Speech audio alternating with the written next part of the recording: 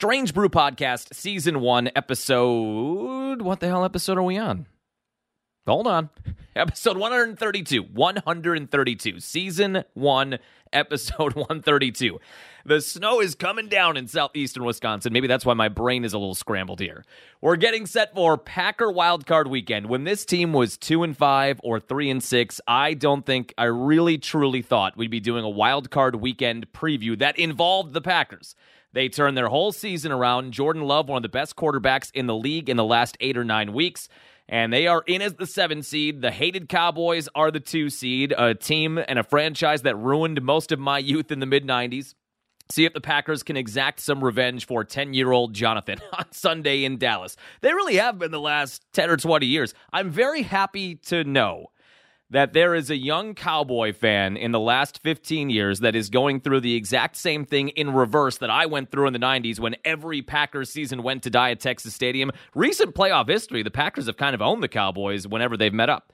We're going to break it all down, injuries, the whole 9 yards, getting set for Sunday afternoon. We will talk about Wildcard Weekend. How about the Milwaukee Bucks? Who saw that coming? On national TV last night with the NBA best Celtics in town.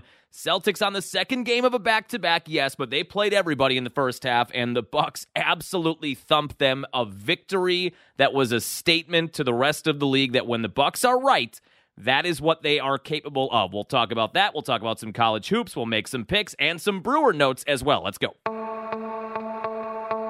On the ground, a chance here. Durham to Hardy to first. In time! Yes! The Brewers win! Yes! Here comes Melvin to the 25, to the 20, Gordon 15, 10, 5, touchdown! Wisconsin! Record-breaking run! Morgan a smash up the middle, face into center. Here comes Gomez around third. A throw and the Brewers win. Here's the snap. He looks, he throws, and and there is your Super Bowl dagger. Booker the drive, gets inside, leans in, knocked away and stolen by Holiday. Phoenix has to foul, and a pinnacle ball throws it down. Swinging fly ball in the right center. Broxton is there, and they're the champions. They have done it. It's been a 50-year journey. Wisconsin, we've got a room at the top of the world tonight.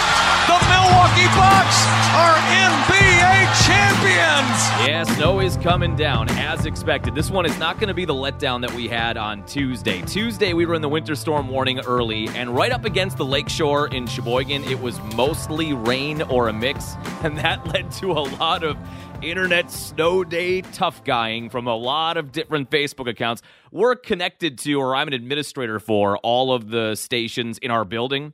One of them is the AM right behind me, WHBL, and of course they're the ones that post the weather updates and the cancellations and the closings and all that kind of stuff.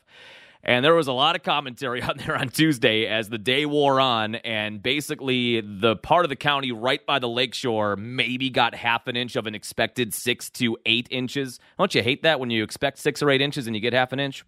Golf swing. Anyway, we didn't get the storm that we thought we were going to get for part of the county. The other part of the county got 7 inches. I think Plymouth in Wisconsin got 7.5 inches. They led most of the total graphs on the nightly news afterwards. So they got it half right, but Sheboygan Area School District canceled the day before, anticipating this big storm, and then, boy, did they hear it. I don't understand. What's the big deal? If they have a snow day, I do not get the anger over a snow day that they call early, and then maybe it's not as much snow as we thought. People were so revved up about that. What is the issue there?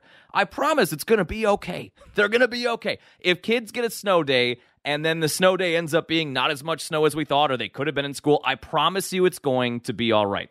I saw people my age on Facebook claiming that we never had snow day. Oh, we never had a snow day. I walked uphill in 12 inches. I biked to school in 15 inches of snow and ice, and we did it the hard way. We were a tougher generation. I said, no, we did not do that. We had plenty of snow days, and I know. My mom was the principal at St. Dominic's School, the elementary school I went to, and she was in charge of calling it for the parochial schools. The public schools would make their decision, and then my mom was in charge of the parochial schools. We had a lot of snow days because I remember when our phone would ring in our house. Remember that? The house phone ringing? When our phone would ring early, the day or the morning after a snowstorm or an anticipated snowstorm or predicted snowstorm, I knew we had off. It was the greatest sound in the world. It woke me up from a deep sleep, but I knew what that meant. If they were calling our house at 4 o'clock in the morning or 4:30 in the morning, I knew what that call was. That call was leading to a cancellation of school because the parochial schools essentially just kind of followed what the public schools did. We had plenty of those. We had cold days, we had snow days, we had all that kind of stuff when I was a kid. I couldn't fathom the amount of friends that I have that are my age that I went to school with, that I actually went to school with. We never had a snow day. This is ridiculous. Holy cow. A lot of wasted anger on that on Tuesday. Well, today we're actually getting the snow. And they canceled everything early this morning. They waited. A lot of school districts waited because of the pushback on what happened on Tuesday. But they called it real early this morning, and it is coming down, and the road conditions are pretty rough out there. As a radio DJ, by the way, I am so deeply saddened that I don't get to be that guy anymore that tells kids when there is a snow day. One of the reasons I got into this whole profession was that I could be that guy. Early on in my time at B93 in 2008 or 9, it was still kind of where people would tune into the radio to hear if church was canceled, if it was a Sunday, or to hear if school was canceled or delayed. I got a couple of years of that. But we are full on now in the parents get a text or an email from the school district. They find out kind of firsthand, and then it actually becomes secondhand to us. We used to be the ones that they would call and say, okay, now get this information out there to everybody. And then I got to be the guy where kids were listening to the radio or watching TV with bated breath. Are they going to say our school? Is he going to say our school? And then you'd say the school. Ah! I got to be the person bringing that joy into their lives, but not anymore. Not anymore. Sad. We used to be a country, a proper country. All right, before we get into Packers and Cowboys, I would like to play you a clip. And I want to play you a clip of one of the other times in Packer history, back in 1993, where they were the last seed in, and they had to go on the road on Wild Card Weekend, and they took on the higher seed at that time. It was the Detroit Lions. It takes us to the Silver Dome. Remember the Silver Dome? This, I'm pretty sure, was the first Brett Favre, Sterling Sharp playoff game. The first time they got in. 92, they didn't get in. This is 93, their first time in the playoffs. Sound familiar? A young team making their first trip in the playoffs. And I will never forget watching this game at my grandma's house on Lincoln Avenue in Sheboygan on one of those set-top TVs. Remember those things? It must have been a Saturday game. They must have had one of the Saturday games, and I think she was babysitting, and I was watching the game there, and I was just kind of getting into Packer football and starting to really live and die with things. And I'll never forget that play that we're going to play here in a second, where Favre finds Sterling Sharp wide open in the back of the end zone for the go-ahead touchdown. It's the first time in my football viewing life where I exclaimed loudly. I yelled. I Ric Flair, woo! I Ric Flair wooed. And it just came out of, it was organic. It just came from my gut of that instant reaction of something going my team's way. That's the first time I can remember, oh my God, yes! And what I love about this clip is, somebody put this on Twitter, it is a crystal clear clip of Jim Irwin and Max McGee, the old Packer Radio Network partners before McCarron and Wayne Larrivee. And McCarron, I think, was in the booth with them for a year or two before Wayne joined in. I think McCarron joined McGee and Irwin right at the end of their time, the last year or two. And it's just such a wholesome clip. It's a wave of nostalgia. Here is the call on the Packer Radio Network back in 1994. They're going to do, but if you want the touchdown right now. Little crossing pattern, a clock at 1:12, 2 timeouts left. You got to get it down somewhere around, I would think, Max, the 30-yard line. Just don't get unsettled here. Here's Favre back to throw. Favre looking, now Favre running. Come on, run it. He's going to throw it to the end zone. He's open. Yes, Sharp. Wide open. Touchdown. Sterling Sharp. Wide open. He got away and scored the touchdown with 55 seconds left in the ball game. And what a pass by Brett Favre. They're mobbing him on the sidelines. He threw that high and wide. But can you tell where Larry McCarron learned his stomping all over the play-by-play guys moment? Because Max does that to Jim there. And I love Jim Irwin, how genuine that was when Favre is rolling out before he throws across his body. And he says, run with it.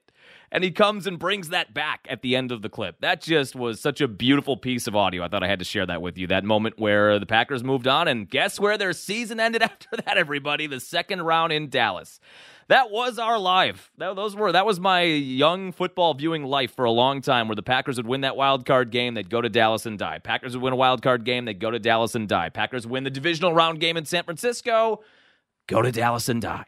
3 years in a row at Texas Stadium with that stupid hole at the top of it. I could never understand why they did that. I don't think it was a retractable roof. I just knew anytime they opened to broadcast Packer Cowboys and they gave you the blimp view and you saw that stupid hole right over the field at the old Texas Stadium, you just knew nothing good was going to happen. And nothing good really ever did happen there. Packers eventually won the Super Bowl. Then Dallas had to come to Lambeau the subsequent year, and they blew their doors off on a cold day at Lambeau. And as we said off the top, the history between these two teams has totally changed. Packers went in Lambeau Field, the Dez catch, not catch. That was actually 2 days ago in Packer history. They got the win there. They got the win where Favre. Whoa. Do I smell toast? Where Rodgers drew up that play to Jared Cook to get them in field goal range, and Crosby hits that impossible field goal to get them the win. The more recent Packer-Cowboy history is firmly on the Packers side, where Cowboy fans that are 15 years younger than me, they know nothing but misery taking on the Packers, whereas I have a different view of what happened when I was a kid every time the Packers and Cowboys played. We get set for it this weekend, though. Packers are the 7 seed. Cowboys are the 2 seed. Can the Packers win, like we talked about during the Victory Monday podcast? Absolutely they can. I would put them at a 30%, 35% chance to win. What's going to be fascinating to watch, and I don't remember how the beginning of that Packer-Lion game started at the Silverdome. I think you have to assume going into this game that there is going to be a learning curve. Every player at any major sport will tell you, whether it's the NFL, the NBA, Major League Baseball, whatever it is, when you get to the playoffs, the lights are brighter, the pace is faster, everything is more critical. There's nowhere where you can kind of take a breath. It's that intense. This young team, the youngest team in the league, did you know that?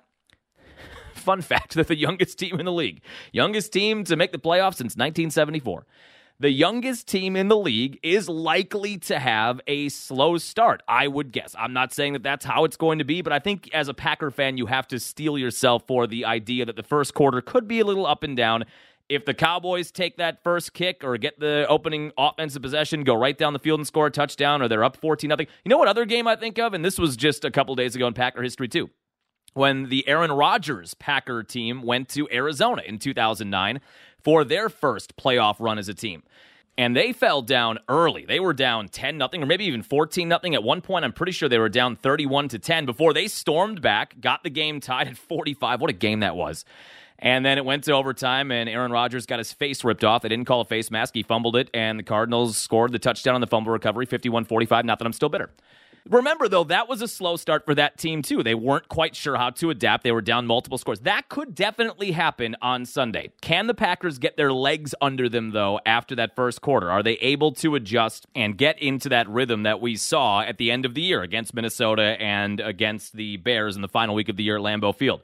Certainly, that is going to be a plot heading into this game. How does a young team go into the playoffs against a team that's been in the battles? They have not succeeded in the battles. Dak has been there. CeeDee Lamb has been there. Of course, Mike McCarthy has been there.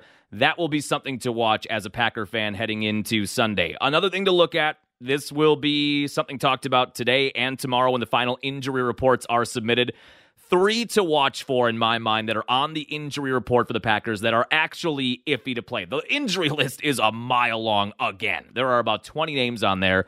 But 3 of them, in my mind, are kind of toss-ups that you would want out there. One of them is A.J. Dillon. I know not everybody's going to be on board with that one because if A.J.'s out there, then maybe that costs Aaron Jones carries, all that kind of stuff. I do think if he's available, that's somebody you're going to want, and in short yardage situations, or if you're at the 1-yard line, he was not playing poorly. It's not been his greatest season statistically. When Jones was down, he didn't seem like he was the kind of guy in that run where he could carry you and get you 20, 25 carries and 100 yards and score a touchdown, all that kind of stuff. Still a guy I think you want out there if he's healthy. Number 2 on that list to me is Christian Watson. Again, practicing all week like he did heading into the Bears week. Looked like he was going to play Bears week. Did not play during the Bears game. You've got so many options now at wide receiver. It might be easy to say, they'll be okay without him. They've been without him a lot last year and this year. You've got Dontavian Wicks. You've got Jaden Reed. You've got the tight end combo. You've got Romeo Doubs. Sounds like he's going to play. The growing wide receiver tight end room makes it more palatable if Watson can't go. But there's no doubt Christian Watson gives you that next level when he's healthy, and I don't know if he's going to be 100% if he plays. when he is fully healthy, with that speed, with that size, his ability to get downfield, his ability to be utilized in the run game. If you throw him a lateral or you shovel one to him when he's coming in motion, he gives you a different dimension offensively. The third one is Jair Alexander. Side note, I'm going to play the clip here in a second. Did you see Jair just hopping onto a local TV news report outside of Lambeau Field? It was such a funny clip. I really appreciate that Jair, after the suspension, before the Bears game, he was so contrite and said, you know what? I get it. I'm a veteran on a young team. I'm a young player, but I'm a veteran on this team. I've got to be better with communication. I've got to be a leader. I'm going to have more toned down post-game interviews like these, all this kind of stuff. He said all the right stuff. He sounded contrite. He gave you this sad voice, the whole thing, the whole 9 yards. And then after they won, he was in the locker room with a cigar, talking about how the locker room smelled like a casino. Then he was doing this on Monday, but it was so funny. There was a young reporter for Channel 2 that was outside of Lambeau Field just doing one of those, Packers are in the playoffs, and if you're going to go down to Dallas, tickets are on sale, or there's a pep rally here, or whatever she was talking about. And Jair must have been just wandering around Lambeau Field or leaving the office for the day, and he noticed this, and he goes up to her, and he kind of breaks into the live shot and says, I'm just here to tell you Pack is back. And the best part of this clip is that the reporter doesn't quite know who he is, which I don't even know that I would, and I follow sports closer than anybody. If I were doing a stand-up and a random person came up to me, the number one thing I'd be concerned about with a live mic on a live shot is what is this person going to say and how big could the FCC fine be? And it's so quick, it's hard to think that she would have time to know who Jair is, and maybe she isn't even a sports person. Sometimes these TV stations, they'll just send out a pool reporter to do something outside of Lambeau. They're not necessarily a sports anchor or somebody who's even interested in sports. But she calls him a fan. Listen to this fan over here. I love this clip so much. Bring that energy right to Texas. I'm just here to tell you Pack is back. You heard it from a fan right here. Pack is back. You heard this fan say it. Pack is back. It was very funny. Now, Jair, not funny, during the week, I guess, in a walkthrough on Wednesday, where you're not supposed to have any risk of injury, as they're jogging, I guess he turned his ankle stepping on a teammate's foot, and now he's on the injury report with that. He's still kind of battling that shoulder thing, and now you add the ankle injury to it. You want Jair on the field. Again, a lot like Christian Watson. I get that some fans are fed up with how often he is injured, and then they play so well against Minnesota without him, even though that was against a destitute quarterback. I don't even remember Jaron Hall and Nick Mullins in the second half.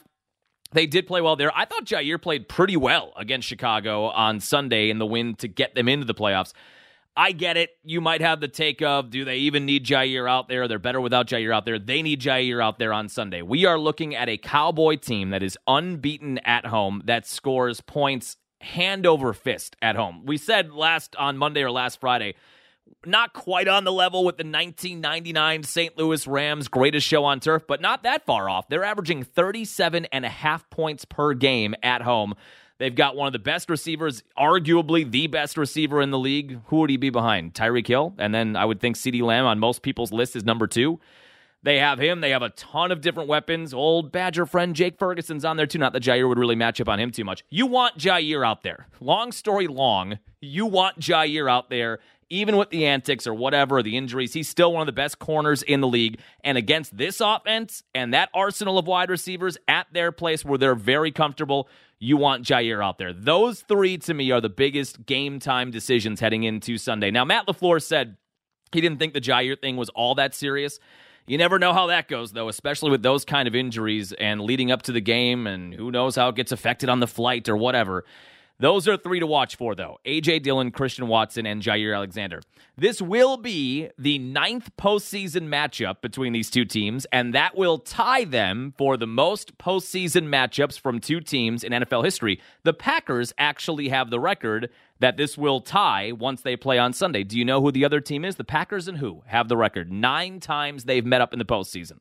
I'll give you a minute. Should we play the Jeopardy clip? I don't think we can afford that, but I'll give you a second. It is the Giants? No, it's not the Giants. The San Francisco 49ers. The Niners and the Packers have played 9 times in the playoffs. Packers and Cowboys have played 8 times in the playoffs. That will be number 9 on Sunday. And then the last thing I wanted to hit on, we talked about this on Monday. Certainly we want the Packers to win this game. Gosh, I love the Packers. I'd do anything for the Packers. We want them to win every game they're in. We'd love for them to make a Super Bowl run. If you're going to give me a Super Bowl, if you're handing out Super Bowls, I'll take one. Sign me up for one. Put me on the list. I will take one. That said, this is house money. We can all agree on that. We're going to live and die with the game. And like I talked about either on the air or on the podcast, if this is a close game late and they lose a heartbreaker late, my attitude on Monday may be completely different. I'm not sure that I'm going to be holly-go-lightly and doing a tiptoe through the tulips on Monday if they lose a tight game by a field goal at the end and something stupid happens. And I'm not sure I'm going to be talking about house money then. I'm not guaranteeing that. But heading into the weekend, most Packer fans, I feel like, are on the same page. We did not expect this in year one with Jordan Love in what at minimum was a transition year. At maximum was going to be a rebuilding year with the injuries they had, with the youngest roster in the league, losing your left tackle basically day one, wide receivers in and out on the injury list, teams sitting at 2-5, 3-6 at one point. We were doing podcasts where we were talking about who they could take with the top 5 pick. Would they take a quarterback if they got all the way up to number 3 and number 2? That's where we were at the end of October, early November. They totally turned this thing around. I almost said a 360. It's a 180, John.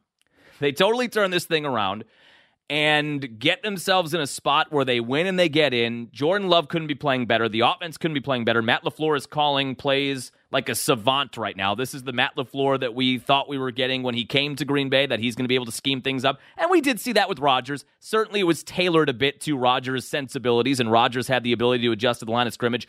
Now we're kind of seeing the full-on Matt LaFleur offense, and it is as advertised when they hired him. This is an offense that gets up and down the field, gets the ball out quickly, gets their position players, their speed players, wide receivers, and Aaron Jones in space, lets them operate. We're seeing that all right now.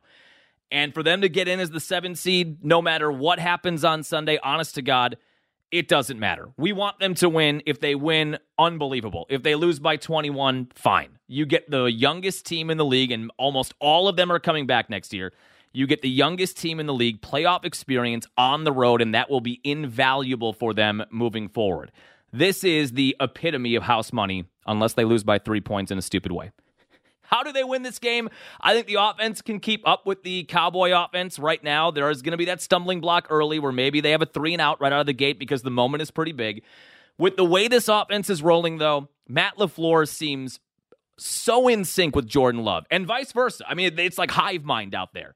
It feels like they are totally in sync with what play call is coming in, where he wants him to go with the ball. It always feels like there's somebody open. Aaron Jones now fully healthy for 3 weeks in a row, getting over 100 yards on the ground in each of those 3 weeks, gives you a totally different dynamic offensively, and a guy on a young team that actually has playoff experience, that has been in these games. That will be helpful as well. For that reason, I would actually expect a pretty healthy dose of Aaron Jones early in this game, and I'm fine with that.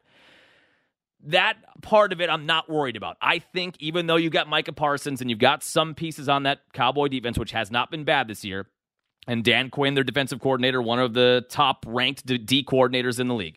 Even with all of that, I do think with the way this Packer offense is going, they are going to be able to score 25-ish or more points in this game. How do they win the game is simple. Barry, Joe. Can this defense against an elite offense look anything close to what we saw in Week 17 against the Vikings and Week 18 against the Bears? Now, the Bears were a better test. Their offense had actually been playing pretty well heading into that week, and the defense able to limit them to 9 points, not allow them in the end zone. They only give up 10 points, and they really should have only given up 3 against the Vikings, although, like we talked about, you have to factor in the dumpster fire that was the quarterback situation for the Vikings heading into that game. Can Joe Barry and this defense hold a potent Cowboy offense to 24 points? Because I think you can win 27-24. Could they hold them to 24 points? Because I think you could win 30-24. Something like, one of those kind of scores. Did I just say the same score back-to-back? It's possible. Anyway, snowstorm. Anyway, I think if they can keep them in that 20-24 and maybe even 27 range, I think that would put the Packers in a position to win. I do think the Packers are going to need a play from the defense. And that by that, I mean not just limiting them in terms of yards and drives and stuff like that. They're going to need a strip sack from Rashawn Gary or an interception from Jair Alexander or Keyshawn Nixon or somebody like that. I do think the Packers are going to need one of those things to go their way. The other thing the Packers need on Sunday is for the special teams to not be totally idiotic. Can you just be normal? I don't even need a play. I don't need a punt return for a touchdown. That would be great. I don't need a kick return for a touchdown. That would be great. All I need is for this special teams unit to not want to make me bash my brains into a brick wall by them doing something incredibly stupid in the biggest moment of the year. And by that, I mean we can't have muffed punts. We can't have a blocked field goal. We can't have a blocked punt. We cannot have Anders Carlson missing a 40-yarder. If Anders Carlson misses a 55-yarder, I can live with that. You can't miss anything 48 in, and you cannot miss any extra points. If they can field punts and field kicks cleanly and not miss kicks, and it's asking a lot, I know, and not fumbling a snap or whatever, fumbling a punt, that should put this team in a position to win. Like we talked about on Monday. If you can get that offense going the way they have been and get one thing to go your way defensively and special teams are normal, my feeling is this will be a one-possession game in the fourth quarter, and that's where you want to put the Cowboys. You want to put pressure on the 2 seed. You want to definitely put pressure on Mike McCarthy, who does not have the greatest concept of time and clock management at the end of a close game. We learned that during his time in Green Bay. You want to have this be a 24-21 game entering the fourth quarter, whether the Packers are up or down. You want the crowd to be nervous about what's happening. You want to maybe have a play where you get in front and all of a sudden the Cowboys think, oh my God, are we going to lose this game? That's where you want to be in the fourth quarter. And if they can do that, regardless of the outcome, you feel fine with it. If they can do that, though, I do think they have a good chance to win. If this is a one-possession game and you're down a touchdown with the ball entering the fourth quarter, to me, you're in a toss-up game then. You're in a 50-50 game. Packers are 7.5-point underdogs heading into the weekend. I want to bet on it. I probably will. I don't know if we're going to make it a part of the pick segment or not. I love that half-point hook. This is one of those games, though. We had somebody text the B93 Morning Show that said they're either going to win this game by 3 or lose it by 21, and I could see either outcome coming out of Sunday. But what a blessing this is. Hashtag blessed. What a blessing this is to have a Packer game on Wild Card Weekend with where this team was in the middle of the year. It's an astounding turnaround. You have your franchise quarterback now. Regardless of what happens on Sunday, we're feeling very good about the 2023-2024 season. Is that everything I wanted to hit on here on the Packers stuff? I think so. Hold on. I had a rundown here.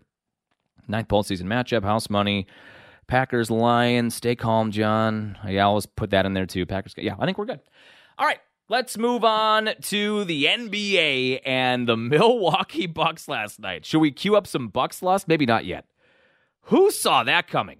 I have to admit something to you. My wife and I are curlers. I don't know if we've mentioned that on the podcast or not. We are a part of the Milwaukee Curling Club, which is actually in Cedarburg. And we picked this up in 2016, and we are pretty fully in that world now. We have a curling league every Thursday night. And the Bucks game was on at 6:30. Our matchup on Thursday night was starting at 5:45 on the ice. And we were in the midst of that, and I missed the first half. We got off the ice. And I talked about this on the B93 Morning Show. I'm not sure how optimistic I was about this game, even though the Celtics were coming off of a back-to-back. They were at home on Wednesday, taking on the best team in the Western Conference, the Minnesota Timberwolves. They beat that team, but it did go to overtime. So they played a really good team. They went to overtime. They got the win. That's a short turnaround, though, on a back-to-back in Milwaukee on a nationally televised game. Even with that part of it, the Bucks' vibes have been so bad, and Dame's body language right now with all the stuff he's going through off the floor or off the court has not been great. Giannis calling out the defense, Middleton calling out the defense, getting your doors blown off at home by a sub-500 Utah team on Monday. It just didn't feel like this was going to be a recipe for success. We get off the ice, and we get into the warming room at the curling club in Cedarburg. And I look at the score, and I assume that the score bug has been broken. Somebody broke the score bug. Somebody fix it. Because the score read at the end of the second quarter, or near the end of it, Bucks 73, Celtics 37. And I went, what? I was like, Tim, is that a good home improvement? Probably not. Shouldn't do those on the fly. Anyway, what can you do now? It's already on there. We could edit it out, but we're not. I thought there's no way. Is that a real score? I asked my wife, is that a real score? 73-37? Apparently, they ripped off 25 unanswered from the end of the first quarter into the second quarter. They had a massive halftime lead. I, being a lifelong Bucks fan, was still nervous, even though it was 80-40 or 90-50 or whatever it was. Celtics played everybody. That was my next thought. When I saw the score, I thought, oh, they must have just pulled everybody and not played Tatum, not played Brown because of the nationally televised game. They must have not played them on the second of a back-to-back. But when I saw the score, then I looked on the floor. I said, oh, Tatum's out there. Jaylen Brown's out there. Derek White's out there. Drew Holiday is out there. Nice video tribute, by the way, for Drew Holiday, which should have been done and was done before the game. They had a little 2-minute video tribute to Drew. He got a standing O, I guess, during the introductions, which he rightfully deserves. He should never, ever play a game in Milwaukee, regardless of what team. If he's in Boston the rest of his career, or he comes back to Milwaukee with some other team, at no point should he not get a standing ovation in Milwaukee for what he did for that title team and the lob to Antetokounmpo in Game 5 and all that stuff. They were all out there, though. The full arsenal was out there for the Celtics, and the Bucks were still putting it on them like that. I was still nervous they'd blow it somehow. That Bucks second unit or a second and a half or third unit when they get into games, we've seen it happen before where AG or even last year when Bud would put them in with 3 minutes left in a 25-point game. Before you knew it, it was a 10-point game with a minute and a half left, and Giannis was getting back in and Milton was getting back in. I was a little worried about that, but the deep bench players do get it done.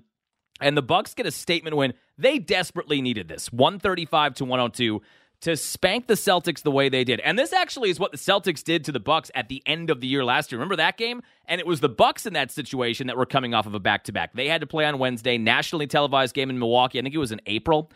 That was a Thursday night. And remember, the Celtics won like 144-99, and nobody was feeling good. That was right before the playoffs. The Bucks and Celtics at that time were vying for the number one overall seed. The Bucks would eventually get that, not that it mattered.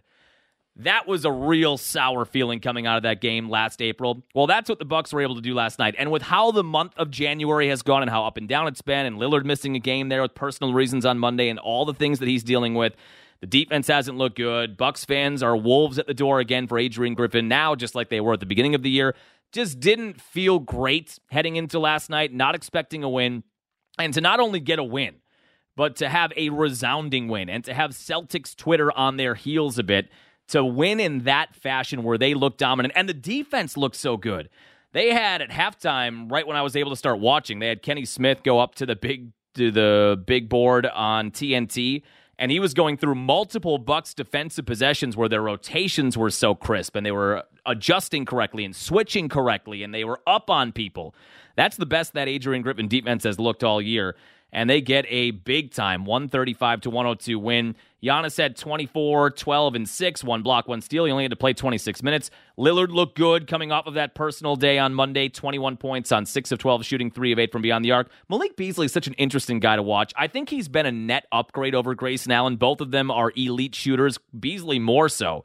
He had 16 points, 6 of 11 shooting, 4 of 8 from beyond the arc. The man is shooting 48% from beyond the arc this year, and that's with volume. It's not like he's not taking threes, like he's 1 of 2 every game. He's taking 6, 7, 8 threes a game. You would love for him to be able to figure it out defensively. It is his 8th year in the league, so I'm not sure how much improvement you're going to see there. He said before the year that he has to be more committed. He has to dig in defensively if he's going to be a part of the starting 5, and he has been the whole year. He's trying. His lateral quickness is not great, but man, can he shoot. He is so fun to watch. Every 3 he shoots, I think it's going in. 50% again last night. The other big component last night was BP, Big Bobby. 28 and 12. He has been miserable the last couple of weeks after a good December for the most part. The last week or last half week of December, not good. All of January has been abysmal where he's maybe scoring 6 or 7 points on 2 of 10 shooting. He was in a zone last night. 28 points, 12 rebounds, 11 of 18 shooting, 5 of 6 from beyond the arc. And he was still out there late with that second or third unit. He was the guiding force when they needed him to be. And the Bucks get that win to get to 26 and 12 overall. They do make up some ground. What are they, though? They're still pretty far back. 3 games back. There's a lot of time. And as we learned last year, the 1 seed doesn't matter. That's another part of Bucks fans freaking out in January. I get it. It hasn't looked good. It's not encouraging recently until last night, where this almost erases 2 weeks' worth of games that were not encouraging the way they won last night. But guys, we just went through this whole year last year where you were fighting for the 1 seed, and this is the year it matters. This is the year the 1 seed matters. Remember, we said that all year last year. They get the 1 seed, and they're out in 5 games. And then all offseason, what did we say? We're not going to worry about the 1 seed because clearly that doesn't matter. We know this team is going to get in. They won the championship as a 3 seed. As a 1 seed, they have not been good. They lost in 2019. They lost last year. And we said to ourselves, we're not going to freak out about February losses or January losses or late December losses. And we're not going to go crazy if the Celtics are running away with the 1 seed. We're a 2 or 3 seed because it's all about being healthy. It's all about this new team with a new coach coming together at the end of the year. And even though we told ourselves that, we're still freaking out when we lose to Utah on January, whatever that was, on January 8th on Monday night. It's hard not to. When you're emotionally invested in a team, no matter how many times you tell yourself that the regular season stuff doesn't matter, it's hard not to get upset when they're playing really poorly over a longer stretch of time. Last night, though, erases most of that. They are still 3 games back. So the Celtics are 29 and 9. The Bucks are 26-12. The Bucks are tied for the third, or they are the third best record in the league. They've got a tough weekend on the way. The Golden State Warriors are in town on Saturday. They are not the Golden State Warriors that we are accustomed to seeing. It seems like they are in the twilight of that dynasty, although you never know when they can flip the switch. They will be at Fiserv Forum 7 o'clock on Saturday night. And then you've got that up-and-coming Kings team. They were a surprise team last year, a surprise playoff team last year. They pushed Golden State to 7 games in the playoffs. That's a back-to-back, Golden State and Sacramento, 2 pretty good teams coming to Fiserv on Saturday and Sunday. And you would guess with the back-to-back, one of them is national TV. That's Saturday on NBA TV. Sunday is not, so that could be an area where you're going to see Giannis have a calf rest kind of game or something like that, or maybe Dame has another personal date or whatever it is. I would not be shocked to see that with the Sunday game with Sacramento in town, 6 o'clock tip time. We'll be flipping over to that right after the Packer game wraps up at 3:30. Yeah, there'll be a little crossover there. But a pretty big weekend for the Bucks. Just one of those kind of wins where we needed that. You had to send a message to Boston with the way the Celtics had been playing against the Bucks. You wanted to get back, and they got that and then some. And you go back now and look at the 2 matchups this year with Boston. For as poor as the Bucks defense has been a lot of the year, 2 of their better performances are against the Celtics. Remember, they lost that game back in November, 119-116. Like we talked about, giving up 119 points, not great, but in the modern NBA, not awful. And then you only give up 102, and all of the Celtics' key players are riding the bench beginning in the third quarter at halftime. When you go through the schedule and results, 2 of their better defensive performances really have come against the elite offense of Boston. Golden State Saturday, Sacramento on Sunday. What else do we want to hit on here before we get to picks? Oh, Badgers get another win on the road. Are the Badgers the best team in the Big Ten? I had somebody text the B93 Morning Show talking about that win at Ohio State on Thursday, saying Greg Gard needs a lot of credit for changing the offensive scheme or tweaking it to a point where this team is actually scoring points consistently. Totally agree. And for whatever reason, well, we talked about the Wolves being at Adrian Griffin's door. The Wolves have been at Greg Gard's door for many years, despite the fact that the man has won 2 Big Ten titles in the last 4 years. They underachieved in the tournament when they had Johnny Davis coming off of a regular season Big Ten title and having a 3 seed. They were out in the second round there. The tournament history has not been great, but the tournament's a crapshoot. He has got this team cooking. They are now averaging almost 78 points a game, which is second best in program history. A big part of this is going and getting A.J. Storr. Yes, they have tweaked the system, but they also went out and got a guy in the transfer portal that can give you 17, 18 a night, and you've got 2 bigs you can lean on who have been playing better. They win at Ohio State, though, and Stephen Crowl was not healthy. He was a game-time decision. About an hour before, it looked like he was not going to play. Then he did. Didn't play all that well, but A.J. Storr was great, and Max Klesmit was fantastic in the second half. In what was a back-and-forth game, he hit some huge shots down the stretch, and Ohio State could not respond. And for the way the Badger offense has been going, it was a low total. I think it was 61 they got, or 61-52 final. To go on the road, though, and get a win against a 12-3 Ohio State team, this is not an Ohio State team like the Greg Oden days 20 years ago. Remember that guy? There's the first Greg Oden reference in a long, long time. I'd like to think Greg Oden perked up right there for no reason, just felt good. But it's not like it's that Buckeyes team or some of the teams they had with Thad Matta back in the day. But it's a road win, and this Badger team now is 12-3. They are off to their best start since 2013. Yes, you heard that correctly. Not the 2014 Final Four team, not the 2015 Final Four team, the year before that, as they were ascending, I guess. 12-3, 4-0 in the Big Ten. They are the only unbeaten team in the Big Ten right now. They are up to 15th in the country. They do play this weekend. How early is this tip time with Northwestern? Does Northwestern still have that one guard who just torments them? What's his name? Boo Buie? Guy turns into prime Michael Jordan every time he matches up against the Badgers. It is it Saturday or is it Sunday? Hold on. Hold, please. It must be Sunday. I thought they played on Saturday. It is not on Sunday. Am I just missing the game here? Pretty sure they play on Saturday. Maybe not. I know Marquette does. We're going to have to edit this out. I don't know when they play. Hold on. I know Northwestern is next up. Oh, I think it's Martin Luther King Jr. Day. I think that's why. It must be on Monday. Who is right behind them in the standings right now? Number 10, Illinois, 3-1. Badgers will take on Northwestern. It is an 11 a.m. tip time. No, it is Saturday. Why isn't that on the ESPN schedule. All right, it's on Big Ten Network. It is early. Yeah, Boo Boo, is still a player for Northwestern. You win that game, and you get to 5-0 in conference and 13-3 overall. When they wake up on Monday, they're going to be a fringe top 10 team, I think. On the other side of the spectrum, you've got Marquette, and the wheels are just falling off at the moment. They're going to be okay. They are a team that's going to make the tournament. I mean, I wouldn't be concerned about any of that kind of stuff. This is a team that is a long way away, though, from the team we saw in November that was the third-ranked team in the country, the fourth-ranked team in the country, the team that beat number 1 Kansas, then almost beat number 2 Purdue back-to-back at that tournament in mid-November. We are a long way from that. Got thumped at Providence, did bounce back with the wins against Georgetown and number 22 Creighton, but now back-to-back losses at Seton Hall, and got smoked at home. Couldn't hit a shot against Butler on Wednesday. Tyler Kolek is 1 of 11. They are 11-5 now, 2-3 in conference. They have off until Martin Luther King Jr. Day on Monday, and they will play Villanova there. Villanova right now unranked, a lot like Ohio State. This is not the Villanova team of 5 or 6 years ago or 4 or 5 years ago that was winning national titles. But Marquette kind of needs a win. They're in the lower half of the Big East at the moment. Are they going to be out then on the Monday top 25? If they're not out, they'll be probably 23, 24, 25. Somewhere in the 23 to 25 range, I would guess, when the new top 25s come out on Monday. Just disappointing. I know Marquette fans, and I've said this before, I have a lot of connections, familial connections to Marquette. It was so exciting to see them in the top 5 preseason, and then to have that back-to-back where they almost beat 1 and 2, and they would have been the number 1 team in the country if they could have beaten number 2 Purdue. Late in that game, they beat number 12 Texas. A lot to be excited about. A lot of those guys coming back, except for Max Prosper. Maybe that was a bigger loss than we thought it was when he went late in the first round in this past June's NBA draft.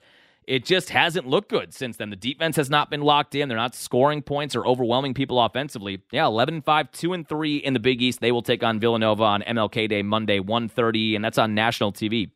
That'll be on Fox on Monday afternoon.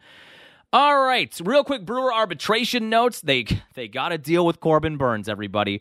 We're not going to a trial over $750,000 with Corbin Burns. He's going to make a little over $15 million.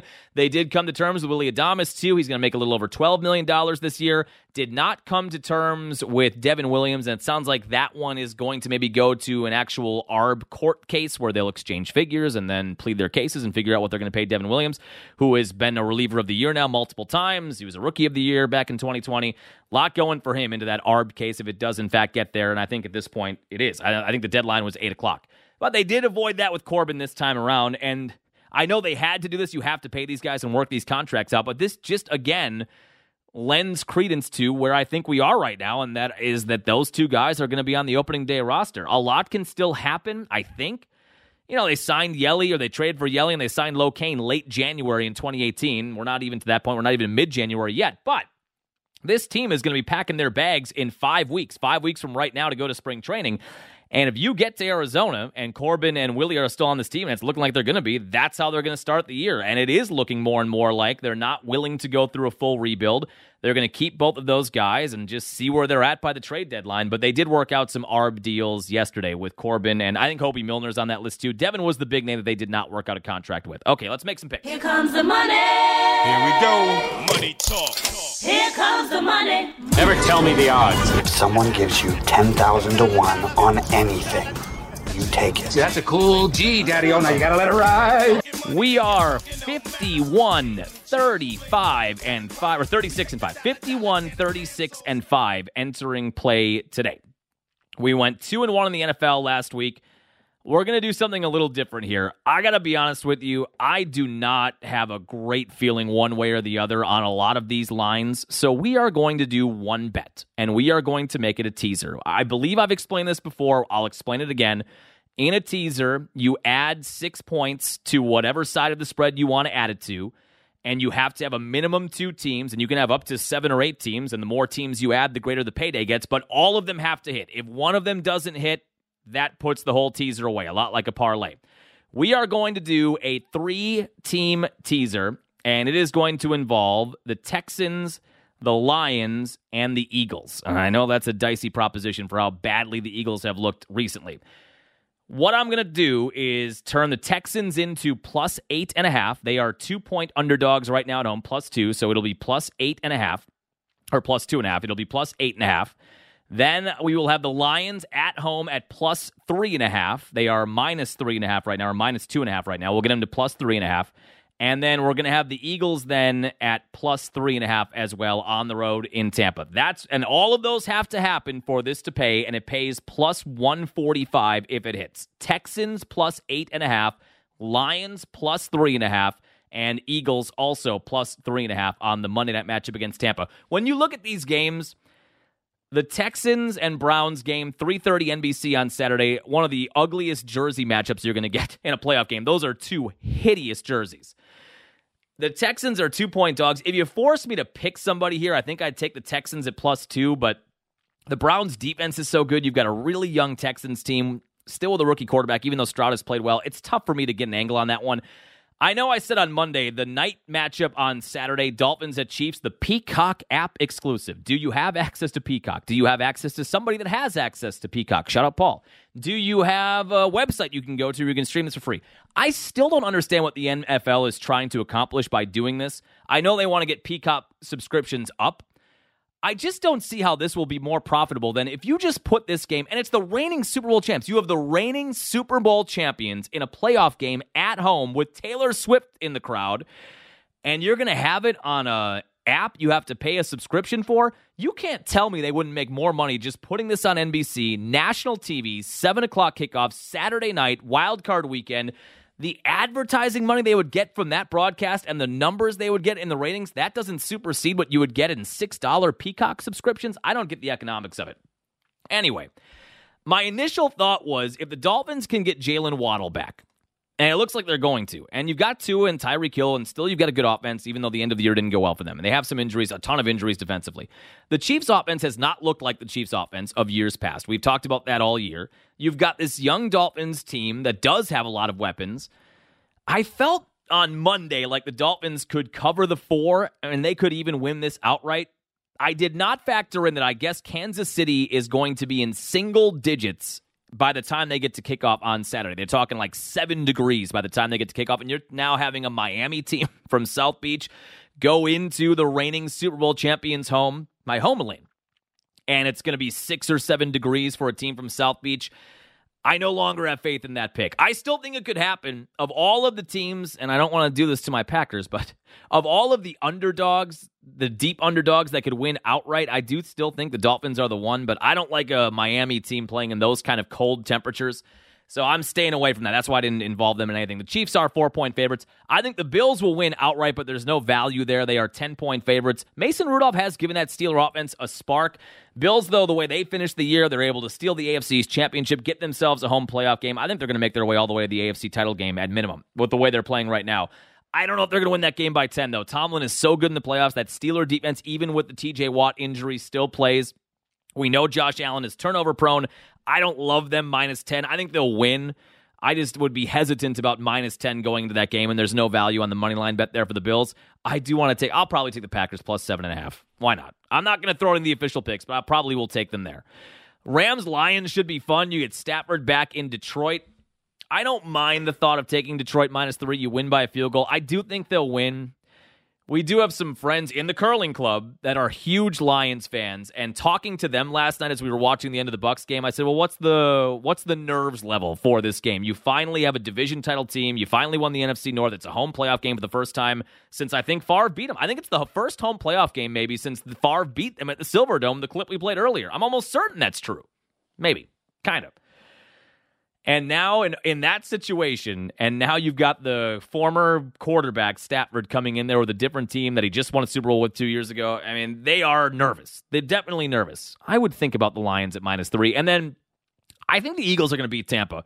The Eagles have been such a mess, and the locker room seems so divided, and Sirianni is a coach that feels unhinged with how poorly they've played lately.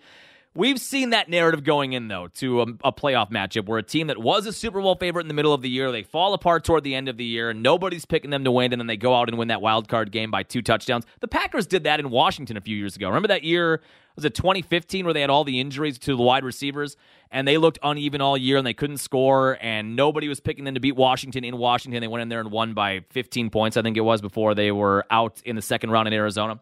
I get that kind of feeling with Eagles. People are so down on the Eagles that they'll probably go out and win that game. That's why I like taking them in that teaser plus 3.5. But that's the only pick we're going to make. All 3 have to happen. Texans plus 8.5. What else was there? What else was plus 3 or yeah, Lions plus 3.5 and Eagles plus 3.5. That's the 3-team teaser for the weekend. All right, that'll do it for us here today. Hopefully we are coming back with a Victory Monday, Packer Playoff Edition Monday. You will not be able to contain my Ric Flair woos into this microphone if they win this game and they're on to San Francisco and we're previewing a divisional round game with the youngest team in the league. Let's hope so. We'll break it down either way. We'll talk about the 2 Bucks games over the weekend, a couple of college basketball games, or one for the Badgers over the weekend. We'll set up the Marquette game on Monday. Any other Brewers news, we'll spike in there too. Have a happy, safe weekend. Stay safe with the snow. We'll chat with you Monday.